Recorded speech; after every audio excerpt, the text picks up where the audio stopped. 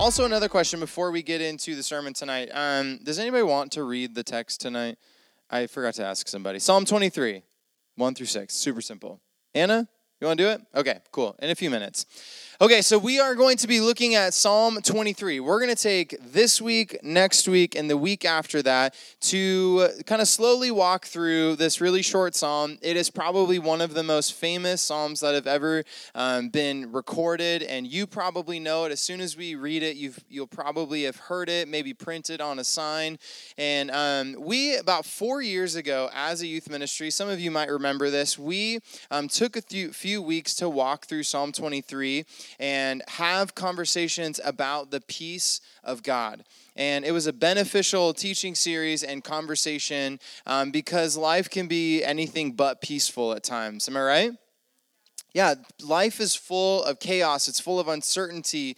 Some might be processing trauma, anxiety, depression, sexuality, fill in the blank. But there can be so many things that we are processing that can cause chaos and inner turmoil. And so if you want to know more about all of the book of Psalms, we've been there the last few weeks. You can go to, if you're using the YouVersion notes, there is a link to a Bible Project video to illustrate the different themes throughout the book of Psalms. And there's also a book that is listed in the YouVersion notes. It's called Grace in the Valley. It's by a guy named Heath Adamson, and it's an incredible book pulling apart the truths within Psalm 23. And so if you want to read a book about this psalm, I highly recommend that. And so the idea behind the next few weeks as we dive into Psalm 23 is to explore the tension between what we experience in life and what we read about in our Bibles. So how do we find rest for our souls in uncertainty and unsettling times? How do we trust that the involvement of God in our lives is enough? And the big question is, how do we ultimately find peace? So with that being said, would you stand with Anna and I as she reads Psalm 23. Yippee. Hello. Wait, where is it? Oh, is it right here? Okay. Sorry. The Lord is my shepherd. I lack nothing. He makes me lie down in green pastures. He leads me beside quiet waters. He refreshes my soul. He guides me along the right paths for his name's sake. Even though I walk through the darkest valley, I fear no evil, for you are with me. Your rod and your staff, they comfort me. You prepare a table for me in the presence of my enemies. You anoint my head with oil, my cup overflows. Surely your goodness and love will follow me all the days of my life, and I will dwell in the house of the Lord forever. Amen. This is the word of the Lord. You may be seated. So like I said, we're going to look at these in different parts. We're going to look at verses 1 through 3 tonight. And if you were to summarize verses 1 through 3, kind of the main thought that you could come to is this: the Lord is my guide and brings peace to my soul. The Lord is my guide and he brings peace to my soul. I don't know about you, but when I read Psalm 23, whether it's verses 1, 2, and 3, or verses 1 through 6, I think of peace and tranquility. I have this picture right here. It is standing on this dock. I have no idea where this is. It was just on the internet. But when we look at water that is this perfect and this smooth and this calm, and we see all of these reflections, two kind of emotions kind of probably well up inside of us if we were like live on location at this site. One, we would probably be in awe of just the smoothness of the water. We would probably hear birds chirping. We would hear maybe a fish jumping in the background, and we'd probably feel peace and tranquility. And the next thing that we'd probably feel is we'd want to pick up a rock and disrupt that peace, wouldn't we? Isn't that water just begging to have a giant rock thrown in it? Yes, it is. But I think of, when I think about peace and tranquility, I think of quiet. I think of remote places. I don't think of busy streets. I don't think about busy days. I don't think about my household, because my household is a lot of times anything but peace and tranquility with 3 little kids. And I don't think about concerts. I don't think about loud environments. When I picture the person who wrote these phrases in Psalm 23, I think of wool socks, a fireplace, cozy pajamas, and coffee or tea if that's kind of your jam. But as crazy as it sounds, this psalm was not written next to a fireplace. It was not written with tea in his hand and a blanket in a warm house. The guy who wrote these phrases wrote this while starving, afraid, being hunted by an army, and alone in the wilderness. And that doesn't sound remotely close to what we just read. These phrases in Psalm 23 sound like a hippie. Like if a hippie were to write a portion of the Bible, it would probably sound a lot like Psalm 23. Those phrases sound like a person who is at peace with life and is at peace with people. But what if I told you that the person who wrote these phrases, it was written by a person who was at peace with life and at peace with people?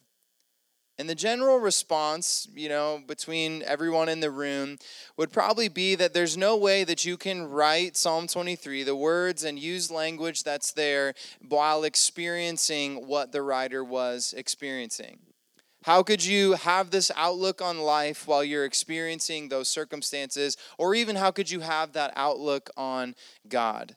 But the question really is this, what if it is possible? What if peace in the midst of chaos was possible? What if peace during your name and reputation being dragged through the mud was possible? What if peace during questioning was possible? What if you could find peace in God even when circumstances didn't seem to line up with what you believe about God? And the psalmist states in verse 1, he says, "The Lord is my shepherd, I lack nothing." And we're fairly certain that the writing of this psalm, King David of Israel, he was being hunted by his son Absalom, and he was trying to kill him so that Absalom, King David's son, could become king. And so how imagine that? Your son is hunting you because he wants to be king and wants to dethrone you. And so we read in verse 1, "The Lord is my shepherd, I lack nothing." Before David was a king, he was a shepherd, and we can read all about that in 1st and 2nd Samuel. But when David uses this picture of the Lord being his shepherd, he's using something familiar to describe his relationship and his experiences with God. And in this culture, shepherds were not seen as high and elite people, but they were viewed as caring providers and protectors of their flock. And this isn't something that just David talks about with God, saying that God is his shepherd. In John chapter 10, Jesus states that he is the good shepherd, that he lays down his life for his sheep. And he also says that he is the good shepherd and his sheep know his voice, and the sheep are his people. And shepherds guide and direct their sheep into what is best for them and to take them to a place of nourishment. In what we know as the Middle East in today's world, there will be patches of green pastures and green grass during the winter and the spring months. But in the summer and fall, shepherds would need to move their flocks in order to find a place that was green to bring nourishment and to bring food to their sheep. And so in this cultural context, these green pastures were a, quote, seasonal phenomenon. But God's care is not seasonal, but constant and abundant, as one commentator says.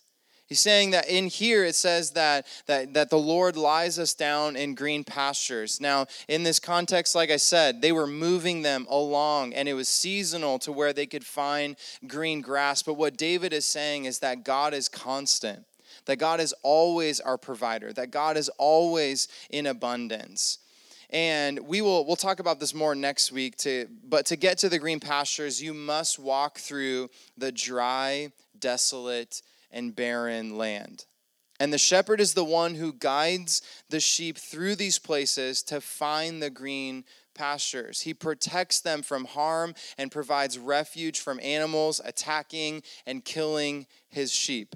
Why? Why does a shepherd have to do all of these different things? Sheep have a terrible sense of direction.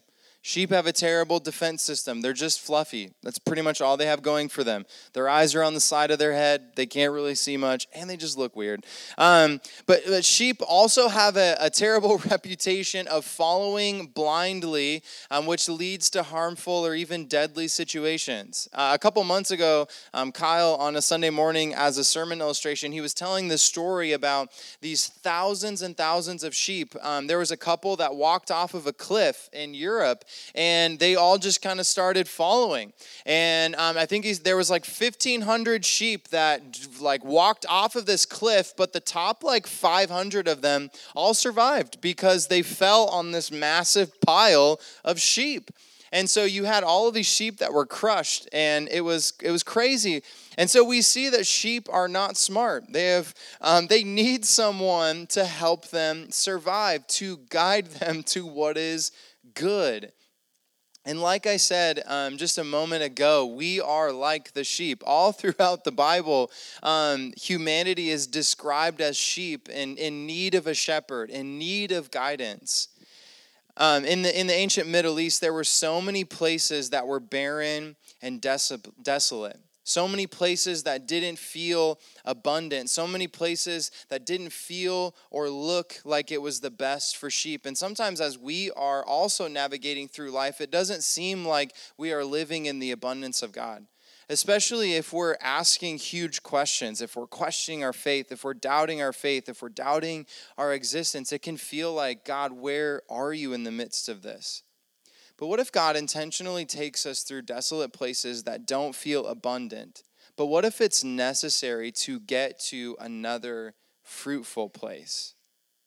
Mark 4 tells a story about a storm that Jesus and his disciples were in. Jesus was teaching these crowds of people, and afterward he told his disciples, who were fishermen, to get into this boat and to set sail for the other side of the Sea of Galilee. We read this story in Mark chapter 4, verses 35 through 41. It says, that day when evening came, he said to his disciples, let us go over to the other side. Leaving the crowd behind, they took him along just as he was in the boat. There were also other boats with him. A furious squall came up, and the waves broke over the boat so that it was nearly swamped. Jesus was in the stern, sleeping on a cushion. Does anybody know which one is the stern? Which side? Nice. What is the left and the right side of a boat?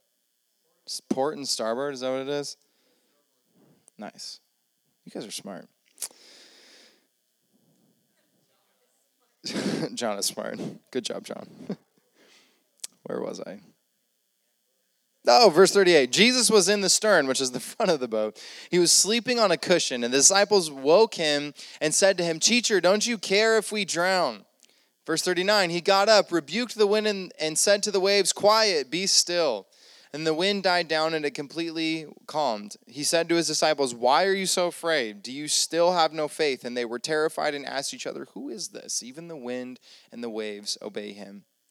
And obviously there are, probably 4 sermons within just these few verses. But there's some key words that help us understand who Jesus is and how he works. Verse 35, Jesus tells them to get into the boat knowing that there will be a storm.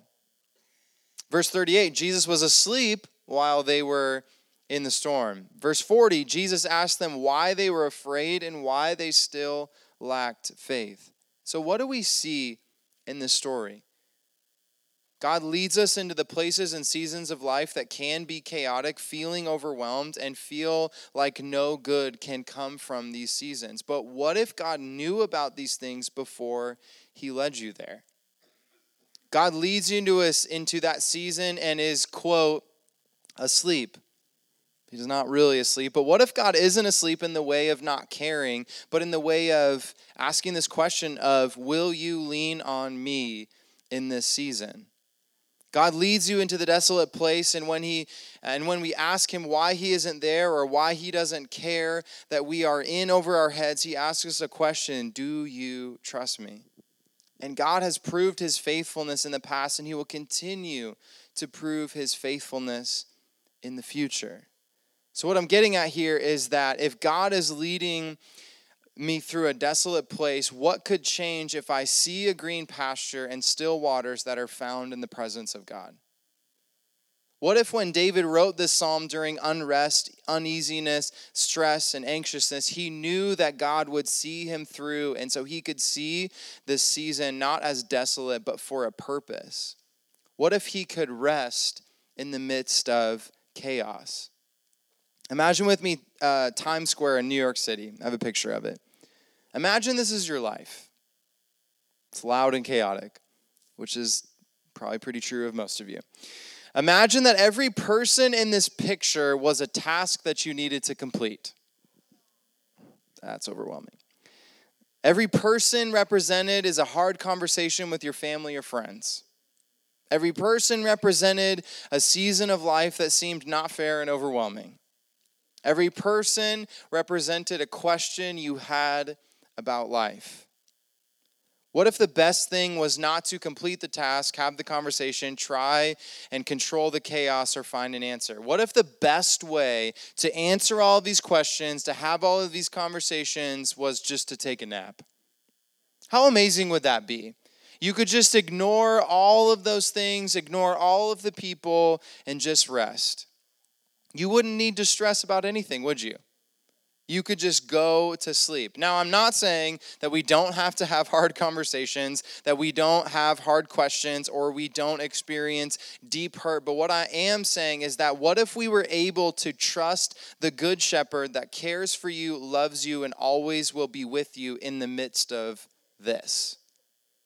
What if David realized that even though he was being hunted, his name was being ruined, and he should have been the king of Israel, that his best defense was not to fight, but to rest in the faithfulness of God?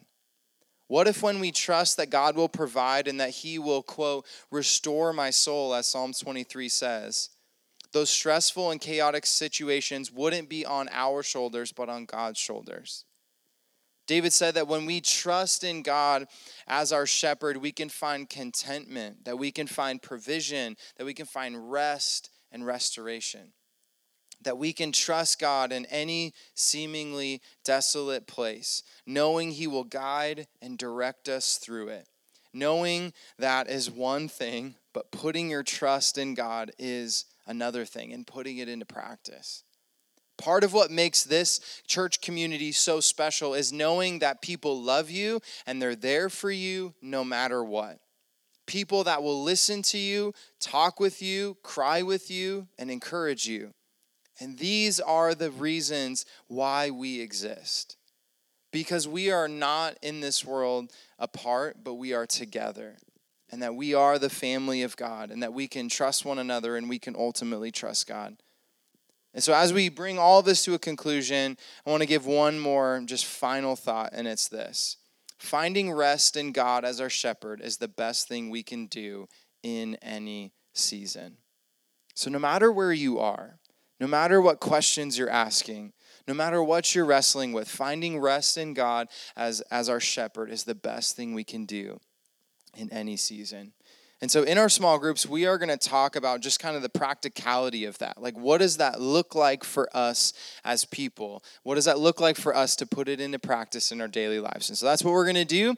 The guys are in the back of the room. Girls are in the front. High school is on this side. Middle school is on this side. And then your small group leader will dismiss you when you are finished.